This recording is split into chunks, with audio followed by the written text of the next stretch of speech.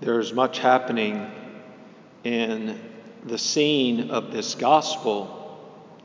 Just 6 days before Holy Thursday, it says 6 days before the Passover. It's just days before Christ is killed.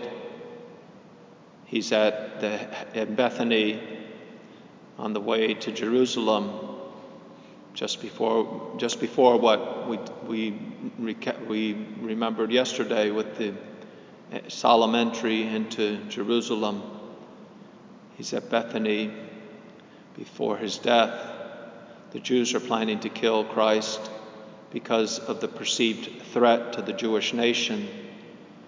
So they are now considering killing Lazarus too, whose raising from the dead was the culmination of the popularity of Christ. Many Jews are also becoming followers of the Lord, the Son of David. They're believing that this is the Son of David, the anointed one from heaven, the Messiah, because of the miracles, as foretold by the prophets, which we have today in the first reading from Isaiah. He came to open the eyes of the blind, to bring out prisoners from confinement, and from the dungeon those who live in darkness. Certainly, throngs of people are by now together with Bartimaeus, whom he had just days before who had been blind on the road of Jericho and received his sight, and now Lazarus, who had been dead. Many people who had been cured and had been witnesses to those cures can now say, quite literally, the words of Psalm 27, which we have here, Dominus lux mea et salus mea. This is a refrain of the Christian. The Lord is my light and my health.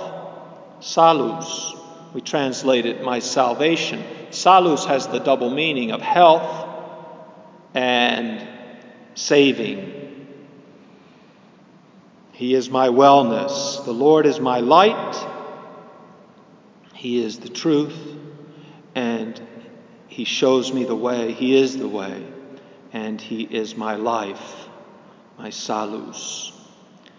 And in all of that euphoria of the scene and the treachery in it, here is Mary, Lazarus' sister, the one who sits at the feet of the Lord in constant adoration, spending everything, an enormous value of ointment. Judas says it could have been sold for 300 days' wages, a whole year's salary. It's worth at least a decently priced car. Well, she poured on his feet and filled a whole liter. She was completely wet. The whole floor at his feet, and the whole place is filled with this beautiful aroma, foreshadowing the death of the Lord, as he said, preparing his body for burial. And Judas, the thief, the treasurer of the apostles, protests against this right worship in a false concern for the poor, to fill his own pockets.